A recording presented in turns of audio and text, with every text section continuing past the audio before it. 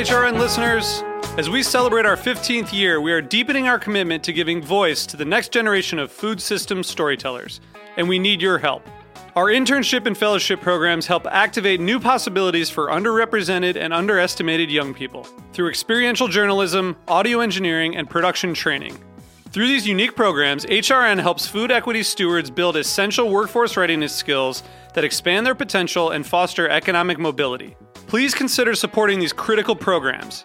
And with a minimum donation, you can be entered to win a dinner for two at an amazing restaurant in one of 8 cities and tickets to a concert at a great venue in one of those cities. We have incredible partners across the country who have donated, as they also share our passion for helping to educate the next generation of food systems storytellers. Check out heritageradionetwork.org/15 to donate and enter to win today.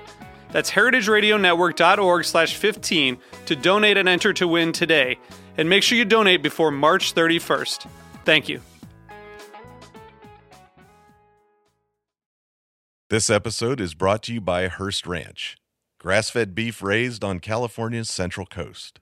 Now available online through Larder Meat Company. Learn more at HearstRanch.com. This week on Meat and Three, we're jumping into a world filled with fizz, iridescence, and deliciousness. We're talking about bubbles. It came from the air gas truck. Yeah, no, I never thought about it before that. And I think it's emerged as Boba's tea shops, a site of Asian American youth identity building. We're called the invisible industry because these products you don't really see, but they're around us in every way, every day. Listen to Meat and Three wherever you get your podcasts.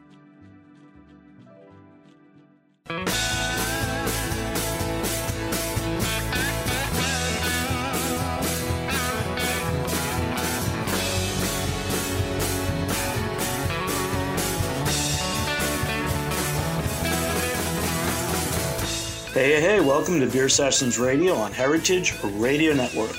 We're recording remotely, and it's Tuesday, April 6th, 2021. So we're talking about something that's kind of like more of an industry backstory. Let's say it's called flavor intelligence. And let's introduce our guest. Let's start with Jean. Jean, what's your name and what's your business? So my name is Jean Van Dam. I'm the co-founder and CEO of ESTER. Great. And Suzanne? Hey, Suzanne Chalo here from Craft Beer Cellar, and now we can say Trinktish, which is a beer hall in Belmont, Mass. As well. Craft Beer Cellar is headquartered in Belmont, Mass. And I'm a beer geek. We know that. It was so great to have you back on. Thank you, Jimmy. And Emily?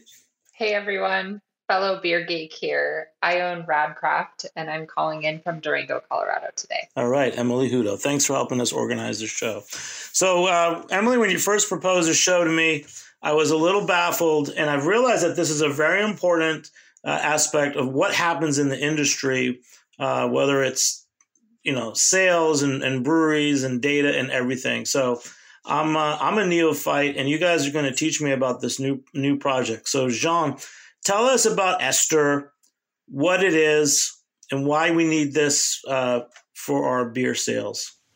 Yeah, absolutely. So the reason I started ESTER 3 years ago came basically from the observation that even in today's world where everything is about data and digital, there's still not a lot of information and a lot of insight and flavor. And all the data that we have about why people like what they like is very scattered and private. And it's spread out over producers and retailers, distributors, and everybody has a couple of things, but nobody has a lot of data. And so I started ESTER to become an independent source of flavor intelligence. And that allows us to provide insights to the entire industry, basically helping producers to make better products and retailers to sell more and more innovative products as well. So a little backstory on you. So you're not from the beer industry. Tell us how you really got obsessed with this. I mean, you were a picky eater as a child, right? Exactly, yeah. You can ask my mom how I was when I was a kid. She always tells me that I was super picky and that I was always telling her that I would decide what kind of foods I would eat. And that's something that I took into my college education. So I studied food science at the University of Leuven in Belgium, where I'm from. And then afterwards decided to take a sidestep, did some consultancy, and ended up working in grocery retail, working for Belgium's leading grocery chain, doing R&D and innovation there. And I saw how retailers are always focused on like creating a loyal customer and serving a customer and doing whatever a customer would need. And so when I met my wife, who's American, and I moved to New York, that's when I decided to really tackle this problem and bring together my scientific background with my experience in retail.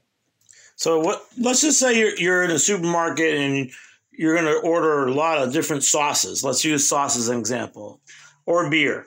What's the research or the intelligence that's going on when a large, retailer is thinking about carrying a product or marketing it? What are you thinking about in those lines?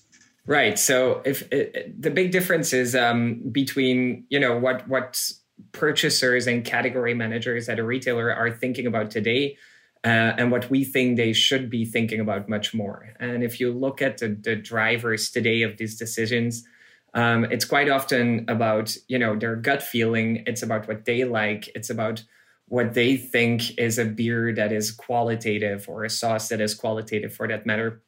And then they also look at the financials, right? Does it make sense to carry this? Can I negotiate a good deal? Is this going to turn over enough? They also look at trends. They basically look at what sells. What we think is sometimes missing in that whole equation is to have flavor as an important element and an important data point. We know that consumers are looking for flavors, but it's very hard to search in a store on flavor. You can't look in the bottle. You can't taste everything. And so we wanted to make that information available both to retailers when they make those choices about their assortment, but also to producers when they're developing new products, and obviously to consumers when you're in front of the beer aisle and you're trying to decide what you're going to have tonight. So is this something like a dryness scale insider?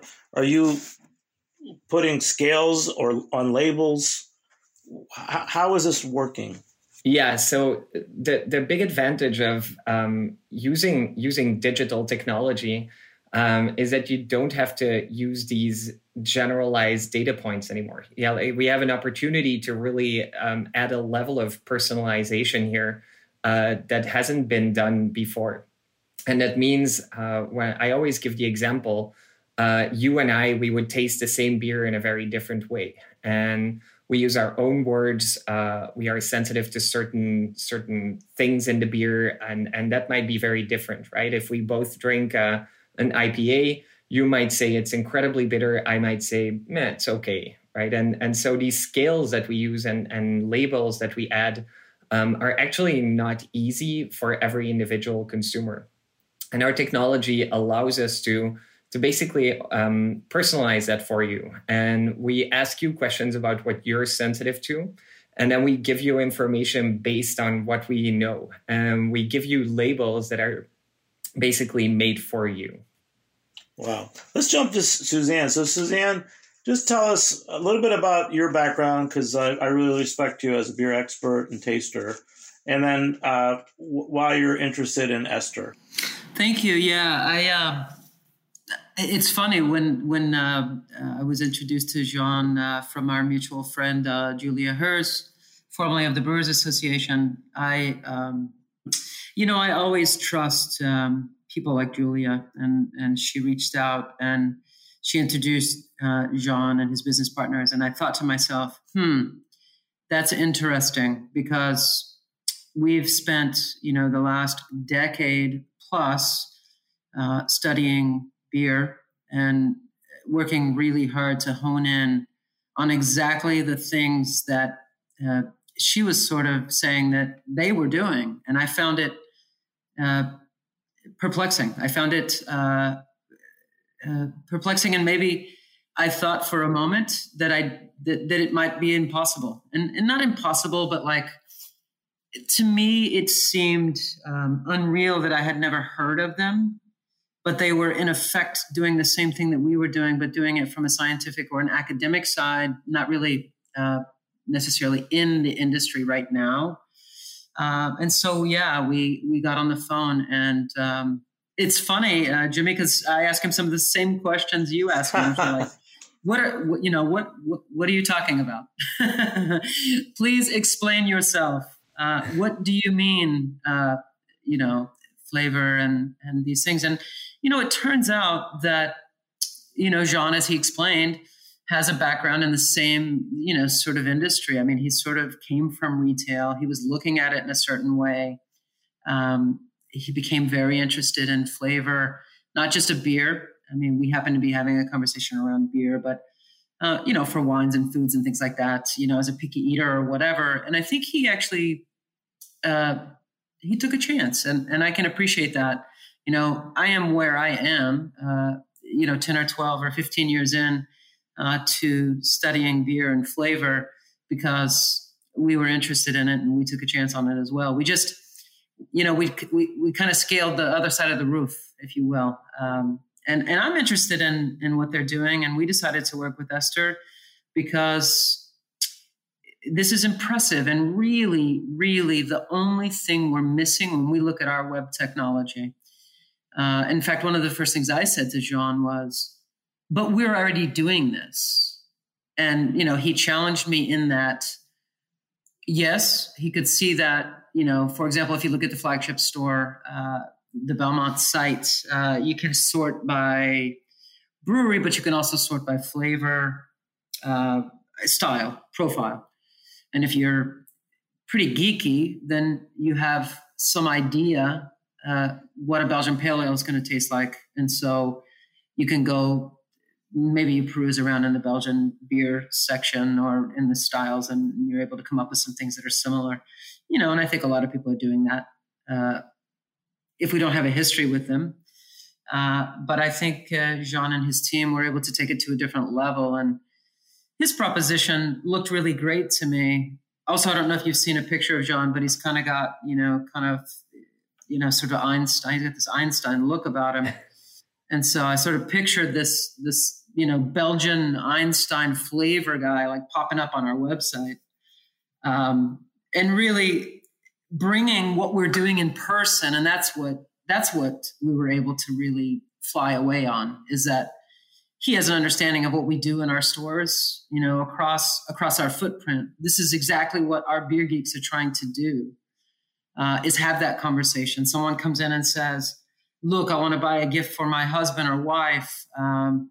They only drink, blank, light macro beer. And we say, okay, no problem. And we go to the lager section and we say, definitely have to take this one. And they say, why? And then we say, well, both beers contain only 100% Pilsner malt, and Pilsner malt's going to have that really crackery, flavor to it. It's not going to be overwhelming. It's not going to be bitter. It's not going to be super sweet. It runs right down the middle. And then we build up from there. It turns out that Jean and his team have perhaps been able to accomplish this on a digital or virtual level. And we look forward to, we're very close to being able to pop down Jean, the Einstein beer geek, I hope, on our website. He's laughing because he's like, oh boy, this is getting crazy. Suzanne has all these images in her mind. And we want you to keep sharing that. Let's take a step back and just say, okay, so in your journey through craft beer cellars, which we really respect, what are some like flavor education that you've been through? Like things like where which part of your tongue tastes certain elements, or Cicerone programs. What are things that have been trying to address flavor? Yeah, definitely. BJCP, of course, is out there for those that are homebrewers and have run up the beer judge side of kind of beer academics, as we call them. It's not the direction that I went or my business partner Kate went in the beginning. Cicerone made a lot more sense to us. We actually had bumped into and met Ray Daniels I don't even know. I don't want to date myself, but I think he administered the first exam in the Boston area, and he was looking for a location to do it. And we were still in the restaurant business, and we offered him some space to run that first exam in the Boston area. I don't think there were many people that showed up for it because at the time, and that was, let's just say 2000 or 2000. It was later than that, actually. I think it was probably around 2008. People at the time were like, what are you smoking? I mean, who studies beer and why? They were thinking more along the lines of, I study beer only when it's in my glass in front of me. Ray, of course, we applaud him in his accomplishments to be able to actually successfully make a living at Beer Academics, which is great. And of course, you likely know Ray Daniels. He's got a long history of having worked with the Brewers Association, and he's a home brewer. He's written some books. He's been a longtime faculty member at the Siebel Institute. So there's no doubt on the spectrum of beer that Ray Daniels knows beer. And he knows flavor, and he knows all of these other things that made sense. And Ray actually will tell you the reason he started the Cicerone program is because he was tired of going in, whatever bar or tavern or a restaurant in whatever city, because he traveled a lot, and getting less than acceptable beers served to him, whether it was because of the beer or whether it was because of the establishment. And then I think that opened up a whole other host of things, questions, and really took a microscope and put it down on the beer industry in terms of what was being made and what was out there in the market. And there were a host of us that sort of, we applauded him in the early days, and we kind of bought into what he was doing, and we ran after it, to try to get it. I've unsuccessfully attempted every level of his Cicerone program. I've taken the master exam twice. I can't even explain to you why I went back a second time. It's a tribe unto itself, right? The ones who take it and keep taking it. Yeah, for sure. Let's jump back to Jean. So let's go to, now we're here. It's 2021. You're dealing with data, chemical, and sensory analysis.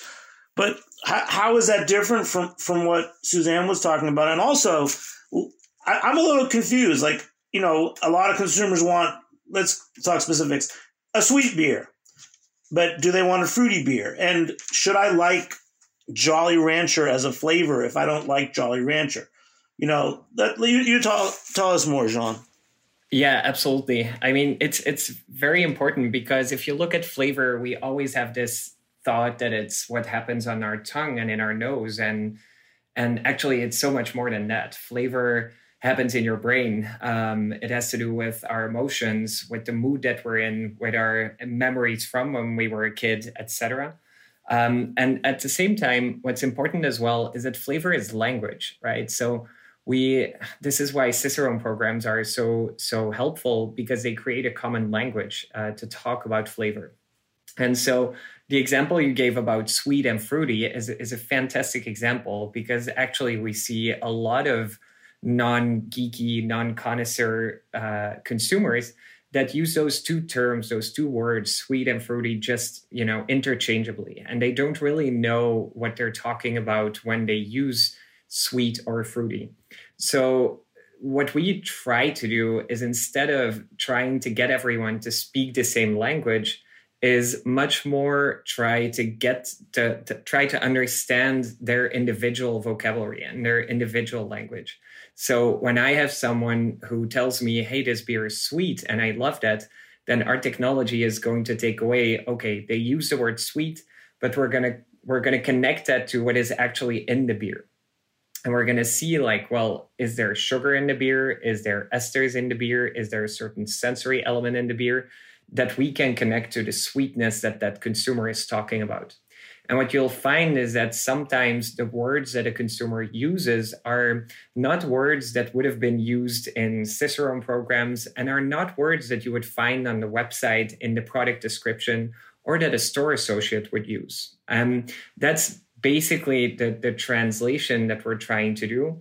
And then the personalization element is incredibly, incredibly key, right? Because the example about Jolly Rancher, I mean, I'm not judging anyone who likes Jolly Rancher.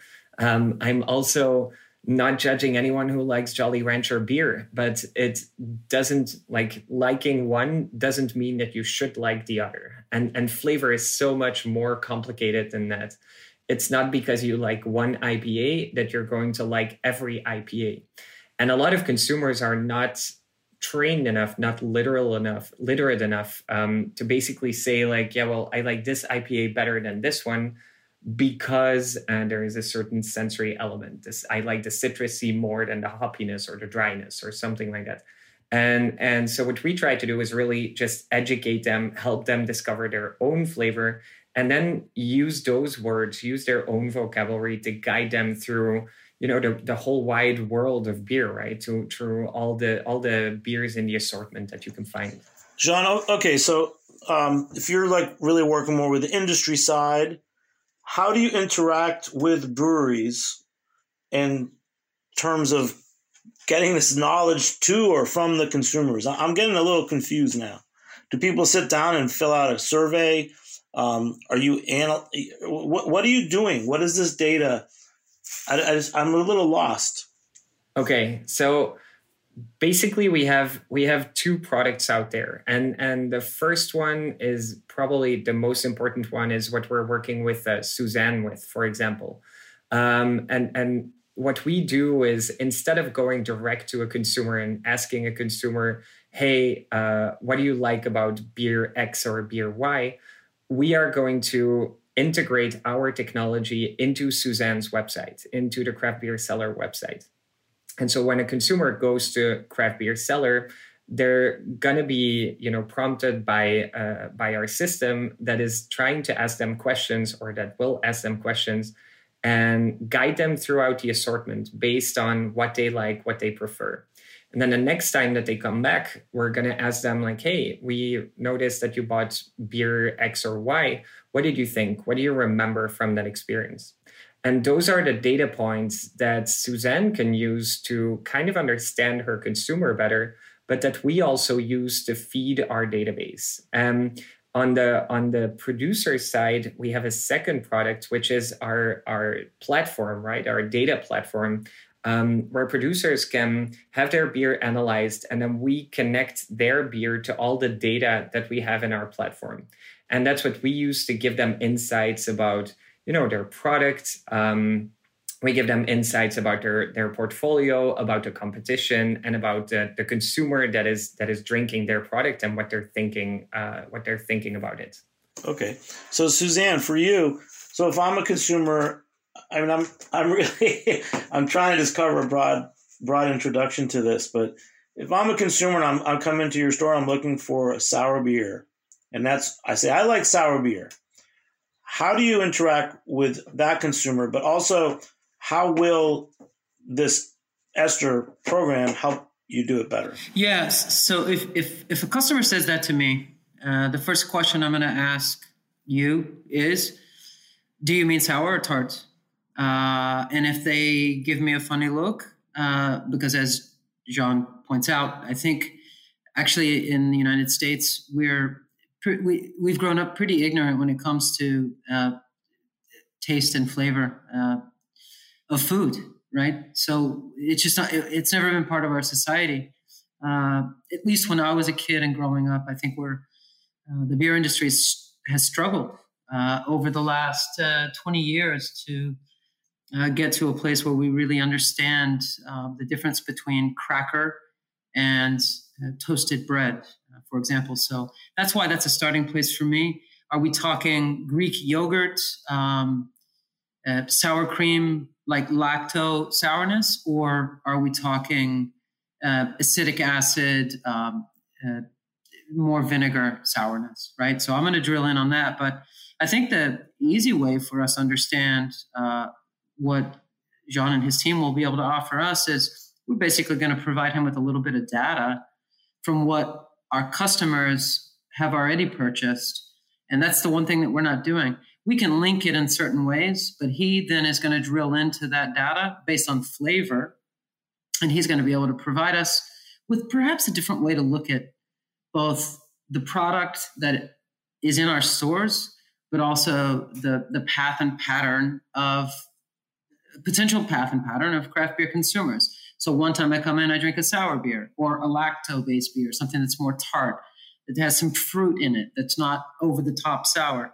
And then I build up from there. Maybe I'm looking to explore things that are more lemony or really tart on the Greek level side. And then maybe I'm going from there up to a lambic or something like that. It's nothing that we haven't been doing. It's just a different way for us to do it, which is why we're excited about it. We've really, quite frankly, at Craft Beer Cellar, we've been doing it very grassroots. It's been, kind of people in stores and the people and the owners and the staffs and all the stores very passionate about beer and, really rolling up their sleeves to get their understanding so they can pass it along to both their staff and also to their consumers, to the customers that shop locally at those stores. So we really, we know for sure that from a flavor and taste perspective, that's data that exists that we haven't been linking. That's not data we currently link. And that is actually why ESTER is very exciting to us, because the ESTER team is offering us an opportunity, quite frankly, to link another subsect of our data. We look at numbers, we look at styles, we look at geography. Boy, do we look at styles. We look at styles, and it's incredible to see what we can see. Numbers are amazing and brilliant. As you know, they tell no lies. Numbers tell the story, but this adds a subsect to it that I'm really excited about. Because in my mind, I've already been there, but I have nothing to support it. It's all just dreams in my head. It's conversations with people along the way. And, you can only hold so much of that in your head, right? So you're Einstein and Jean is showing you how to write about it or something. Maybe. Yeah, maybe. I mean, one of the first things I said to him was like, what's this book? And he was like, yeah, we wrote a book. And so, of course, the next thing I did was purchase the book because I was like, who are these people? I mean, how have I never heard of these people, right? And so, again, I mean, I applaud the universe for bringing two entities, quite frankly, together that are doing the exact same thing. But we're roofing on different sides of the house, and we met in the peak up top. And thanks to Julia Hers, I guess. I mean, she's a dream weaver, and she brought us together. Hopefully, it ends up being a great relationship for Craft Beer Cellar, and as we push forward, but also we hope to be able to provide for Jean and his team the experience component of what it looks like to get into retail. What does it look like for his secondary platform? I think it's maybe his primary platform, but I call it secondary because retailers think that they're the most important. But the brewery piece is important. Obviously, the producer side is critical. And I think that there's a lot more to drill down and learn. Sometimes, and one of the jokes in the retail side, by the way, is, do breweries ever talk to retailers? Like, why would you do this? Or like, one of the things about packaging sometimes, like the consummate UPC or SKU reproducers or reusers were like, why would you do that? Like, that's the craziest thing. You're making your retailer work so hard. And, we could pick apart ingredients and, we could hang our hats on certain beer styles. But generally speaking, one of the things that we wish happened a little more were more intuitive conversations between the retailer's opinion or perspective and what then gets sort of translated from the production house at a brewery. So, we're not focused or studying that at all in terms of what ESTER is doing, but I have a sneaking suspicion that what we'll end up finding is as they get in a little deeper with some breweries and some additional data points is that they actually end up being able to help integrate some forms of data that they hadn't originally considered. Wow. We're off to a great start. We're going to take a short break and be back in a few minutes on Beer Sessions Radio. All right.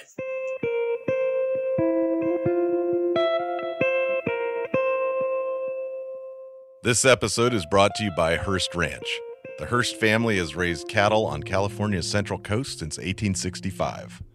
Today, Hearst Ranch's signature product is their 100% grass-fed, completely hormone and antibiotic-free beef. The Hearst Ranches have always treated their animals with great care. Their cattle live a completely natural existence as foragers and grazers. Well-managed grazing fertilizes the land naturally, sustains a seasonal rhythm to the ranches, and produces a remarkable meat whose flavor is the authentic taste of the American West. Hearst Ranch beef is available seasonally, May through August, in select Whole Food markets throughout California, and all year round at their retail locations in San Simeon and Paso Robles. And now, HRN listeners in Arizona, Nevada, and California can get Hearst Ranch beef delivered right to their door through Larder Meat Company.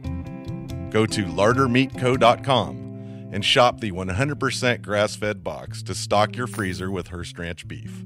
That's LARDER meatco.com. Learn more about the storied history, farming practices, and conservation efforts of Hearst Ranch at HearstRanch.com. Hey, welcome back to Beer Sessions Radio on Heritage Radio Network. Support us and become a member at heritageradionetwork.org. So we're talking with Jean of ESTER and Suzanne of Craft Beer Cellars with Emily Hutto from Rad Craft Beer. So this is very cool, and you guys are schooling me a little bit kind of on really how things work, customers, retail, products, all this stuff. But Jean, so going back to what is the North Star, the true North Star of the businesses that you know? What are businesses, retailers, breweries looking for that you're helping provide? Yeah, the North Star is always about craft, right? It's about, for a brewer, it's crafting the perfect product. For a retailer, it's crafting the perfect assortment that will make and that will delight their customer, right? And I'm sure that Suzanne will tell me I'm right when I say what she wants is to make her customer happy. And we all want to get that perfect product to the consumer that will delight in it. And that's technically what ESTER wants as well, is we see a lot of beer ending up and a lot of food ending up at a consumer that is maybe not the perfect match for that product, right? Purely on flavor. They're not the ones that are going to experience it into its fullest. And we think the North Star for all of these businesses is if you can create that link, if you can create that flavor mate, right? That soul mate and flavor, then you're going to be able to to sell more beer, obviously, but also, have a product out there that is truly differentiating, that is truly different. And on the retailer side, what I learned in retail was that the way to go from a break-even retailer to a profitable retailer is to have a customer who's loyal to you, a customer who trusts you, a customer who keeps coming back and keeps coming back to spend their money at your business. And we think that our technology and our data is the way to reach those goals. And so our North Star is very much aligned with the North Star of these businesses in the industry. So let's say 10 years ago in New York, I think it's one of the issues with craft beer and so many selections. It must be really hard. If I wasn't in the industry, I really wouldn't know what to buy when I go to a bar or restaurant. If I'm in a new region, I don't know the names of the breweries. I feel like some breweries have flavor profiles that I trust. I often really don't know what to order. Like a good example is 8 or 9 years ago, Barrier was one of the new really great small breweries in New York City. And at my old pub, we always had a Barrier IPA on draft, and they had a certain flavor profile that I was just so addicted to. Like I was so loyal. But when that keg would run out and I would have to go to just even switching to a different brewery, it was like my palate would revolt. Yeah. Is there anything you can tell me about that? Because it's kind of like buying candy or like, you're buying your favorite sauce, right? It's like these consumer products, there's something that when you like something, you keep going back for it. But it is almost like an addiction, isn't it? Absolutely. Absolutely. And that's when I talk about flavor being more than just what happens on your tongue. There's an emotional component to that. And obviously there's, the loyalty to a brand or to a product. I mean, what you have with that beer, I have with Duvel, right? A Belgian brand that I used to drink when I grew up when I was over 18, but when I was younger. And I still go towards a Duvel. If I can find it out here in New York as well, I'll still order one every time that I can. And if I look at why I ordered it and why I have such a hard time ordering something different, it has nothing to do with like the palate or with what happens on my tongue. It's an emotional thing. And so our thinking is that if you talk about flavor, you can't talk about flavor without including that emotional component, without including, the importance of a pretty label, without taking into account price, without taking into account the context of where you're drinking and with whom you're drinking, right? I know people that have a super wide palate, but every time they are in a certain situation, let's say we're at the beach in the summer where you are on holiday, they always go back to that same brand of beer that fits that occasion. And so we try to understand those patterns, and there's no right or wrong there. That's really important to know. But the minute we start understanding those patterns, we're basically sitting on a treasure of information that is super helpful for brewers and retailers, but also for a consumer, right? Because understanding your own patterns and your own habits is useful for you as well. Yeah, and also as a consumer, I feel like there's that great thrill, when pubs and indoor dining's open. There's a great thrill in trying different beers and different wines and things. But when you're actually been working, in your day job, and you're out on a Friday night and you're waiting in a busy bar or restaurant, and you get that pint of beer or that glass of wine, if it's not really what you want, you're really disappointed. Mm-hmm. I don't know, Suzanne, how your take on that is, because sometimes I can be really disappointed if I go to a bar and they had a beer like in Massachusetts recently had the Lord Hobo 617. Thought it was a good go-to. I really enjoyed a good go-to IPA, and that bar ran out of it. And what they had was a totally different taste experience, and I didn't want it. Yeah, I agree with what John has put forth. For us, we're big on the emotional scale as well, and we kind of call it memories. I think Esther looks at it as a little bit more like, it's the same thing. I mean, I think we're a little bit more honed in on memories. It's emotional, regardless. Someone asked me recently why I liked Chimay Premier, and I said, and I think it goes back to the same things for Jean and Duvel. I said, it reminds me of Thanksgiving and my grandmother and this bread pudding she always used to make. And, it's conjuring something up that you never forget. It's a pleasant memory or emotion.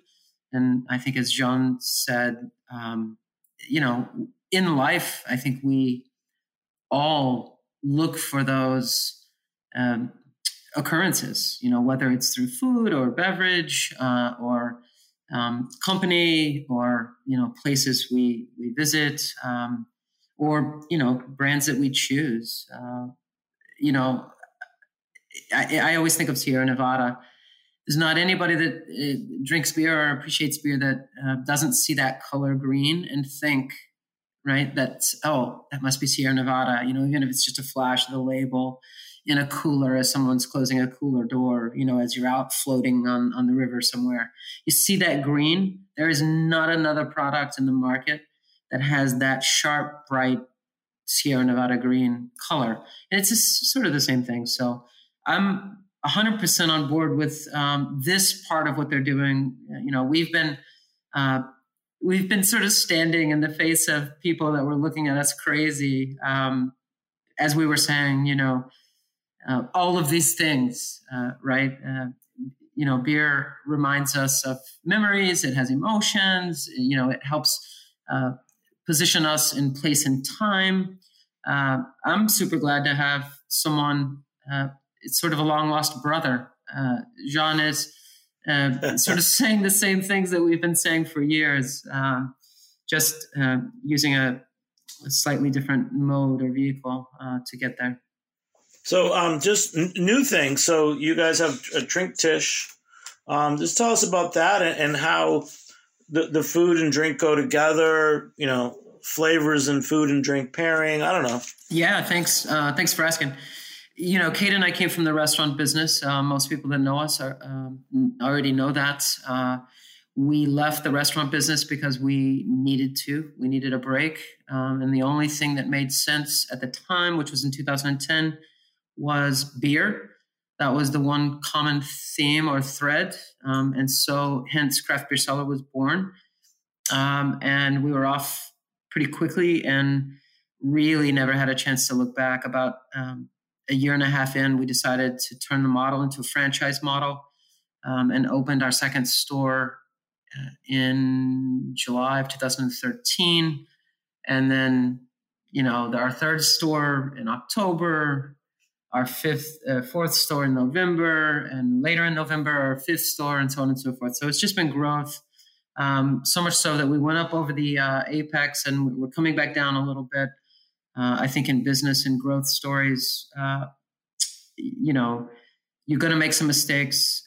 You're going to bring some people on your team that probably you shouldn't have, not because they're not nice people, certainly, but maybe they just don't have the same vision or believe in following the same, sort of trajectory toward, the beer industry or the growth model that you do. So we've done a little bit of trimming down over the last couple of years, but always in my and Kate's mind was to get back to the restaurant business. We've been sort of quietly planning what that looks like, I guess, over the last 2 or 3 years. This would have opened last year, but of course, things were delayed, and then that took us into the early part of 2020, and then the next thing you know, everything was shut down, and everybody knows the rest of the story there. We decided to go ahead and open in late February. It's called Trinktisch. That means absolutely nothing, but it is two words. I love that name. I love it. It's two words kind of pushed together, two German words. Drinking table is our rough translation. If you look at our website, what was most important for us was to create a space that everyone felt welcome, and it felt very sort of communal, and there was a sharing of life and conversation and food and all things good. So we decided to go ahead and open for takeaway business in late February, which was pretty interesting because, then we have Kate trying to build a menu of things that will travel well, and, watching as, she swims through a sea of takeaway or carry out containers and tries to make decisions about what's the right vehicle or vessel for the food to travel in. But it's been good. It's been 5 weeks. So far, so good. She's been very receptive of, constructive feedback. She's asked for it from customers. We've seen some changes in simple things like the cheese sauce for the pretzel. It's been really, really great. Guy comes in almost every single day now, which is pretty funny, and gets the Flemish stew, which is called chicken zui. maybe Jean can school me on Zooey, but I've traveled to Belgium many, many times. And so much of what Trinktish is about is a culmination of our life experiences in food and beer and travel, quite frankly. So this for us was a takeaway from Belgium. It's made with actually a Belgian tripel, a local. Actually, I think she's bouncing between a couple of different triples in the stew. Cambridge Brewing Company's triple and Allagash tripel. But yeah, maybe Jean can school us on that in terms of flavor. But yeah, it's great, and people are blown away by it. This guy comes in every day for lunch now, and gets a pint of it to take away, and dares anybody to make fun of him for doing it. Well, he obviously knows his flavor, Just tell us, since this is a beer show, is there one beer that you want to mention that's at Trinktish that's you recommend? I mean, sure, I'd be happy to. There's a beer that I really, really love. By the way, I'm drinking a Zero Gravity Little Wolf right now. Shout out to Zero Gravity. They're amazing people, and their beer is phenomenal. Little Wolf turns out to be a gluten-free beer, but not necessarily on purpose. But I just love it because it's light and it's low in alcohol, and I love Mosaic hops. It's got some Citra hops as well.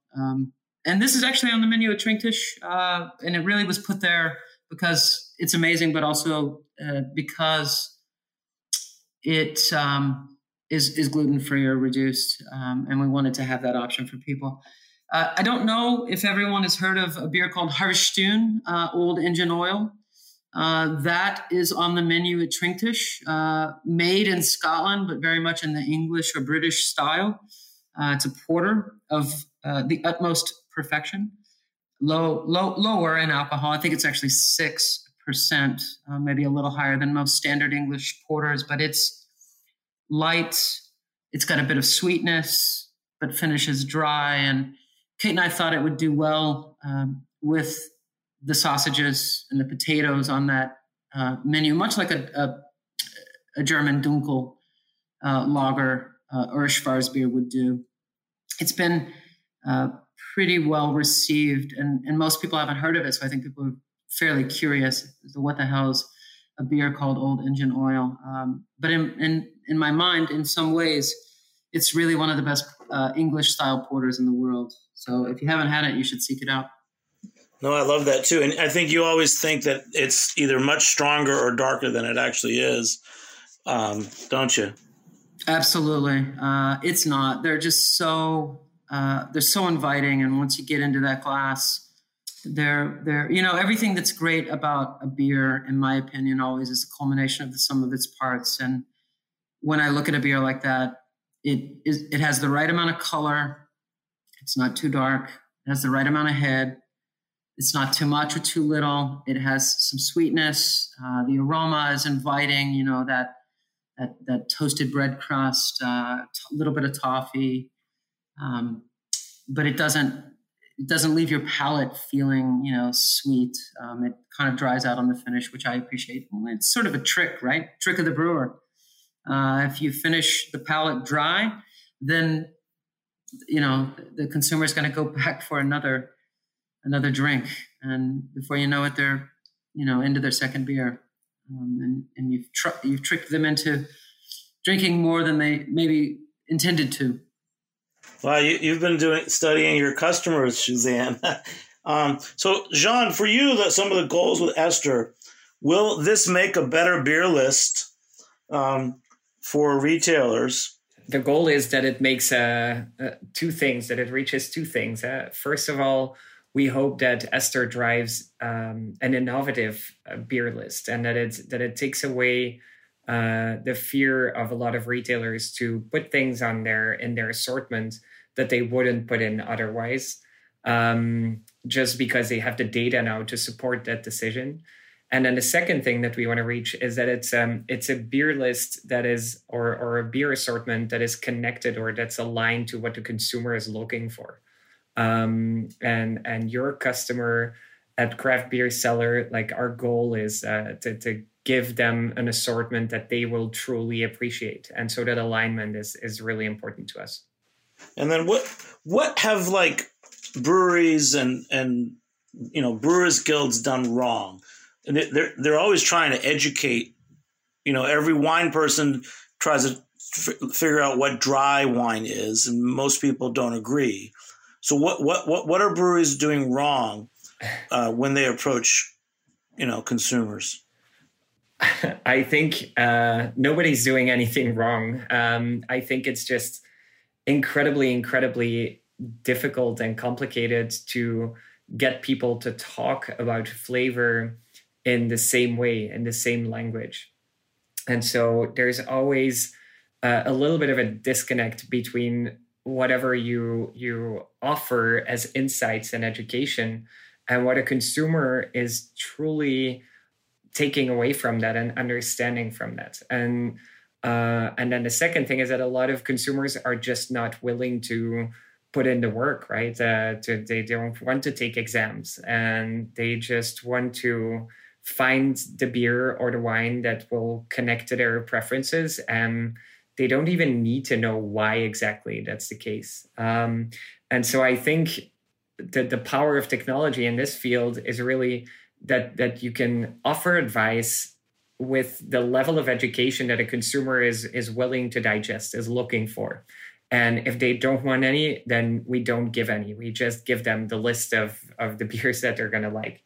And if they want to be educated, they can still be educated either through the technology or through programs like Cicerone programs or like whatever the associations are offering, right? That's still valuable. I think this is a way to make it more accessible and to get more people involved and caring and conscious about their own flavor preference and why they like what they like. Well, this has been great, guys. I want to just bring in Emily. Emily, thanks so much for bringing the show together. Can you just give us a quick outro of why you're working with Jean or how you started working with him? You got it. Well, I love Suzanne's comment that Julia Hers is a dream weaver, because she indeed is. And to that exact effect, Julia called, and I trust her word and her palate so very much. And Esther resonated with me because I think as a beer journalist turned publicist, like I call myself, finding the diction that we use to define flavor and really capture its nuance is something that I've spent a career doing. And I think from the sales and marketing side of a brewery or a producer, for the sake of this conversation, we have so much sales data, but there's no calculation in those numbers explaining the why as to how people are experiencing these flavors and why they're returning. And so, again, to quote Suzanne, Esther really just takes things to this new level. And I was really attracted to Esther because I work with so many small breweries that either don't have the equipment or the staff or honestly, even the knowledge to run a sensory lab themselves. And I think that we didn't get into it much today, but Esther has a sensory analysis service for craft breweries and producers that really levels the playing field when it comes to accessibility for this kind of data. So I was just so attracted to this concept, and I think Jean's just this kick-ass human who is teaching me so much about not only flavor but how to describe it and really find that common language. And finally, he's making this new level of data and flavor intelligence available to all. And I think that's a pretty special thing. So it was a story I was on board to tell, and I'm just so pumped to be here with you all. So thanks for taking the time.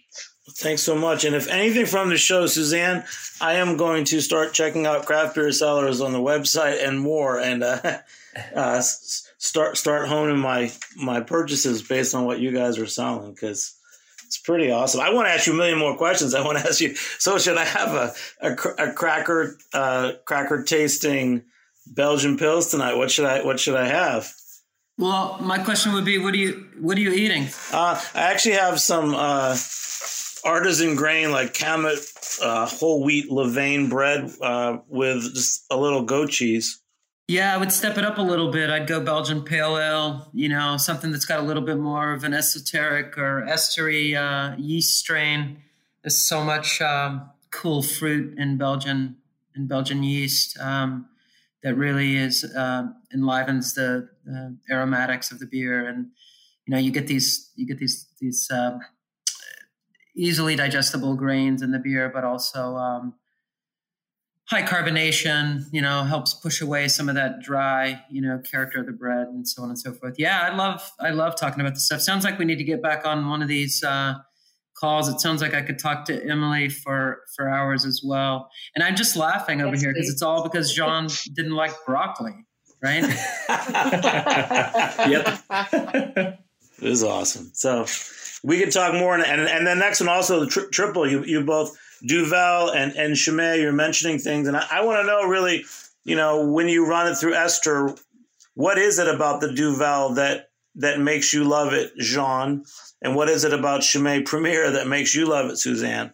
But maybe that's another show. So I'd be happy to tell you, but I need more time for that. Yeah. So we're just getting, thanks for taking the time with me. This was definitely is making me think more about what I'm tasting and the words I should be using, but also, it's really confusing when not only you're a consumer or you're on the other side of the counter and someone asks for things. It's not the same. It used to be, I wanted a Stella, and I'd be like, great, this is a Belgian Pils. I think that there's a lot of confusing different beers out there, and I think that this is really important because obviously if you're a craft beer consumer, I can see why people are drinking.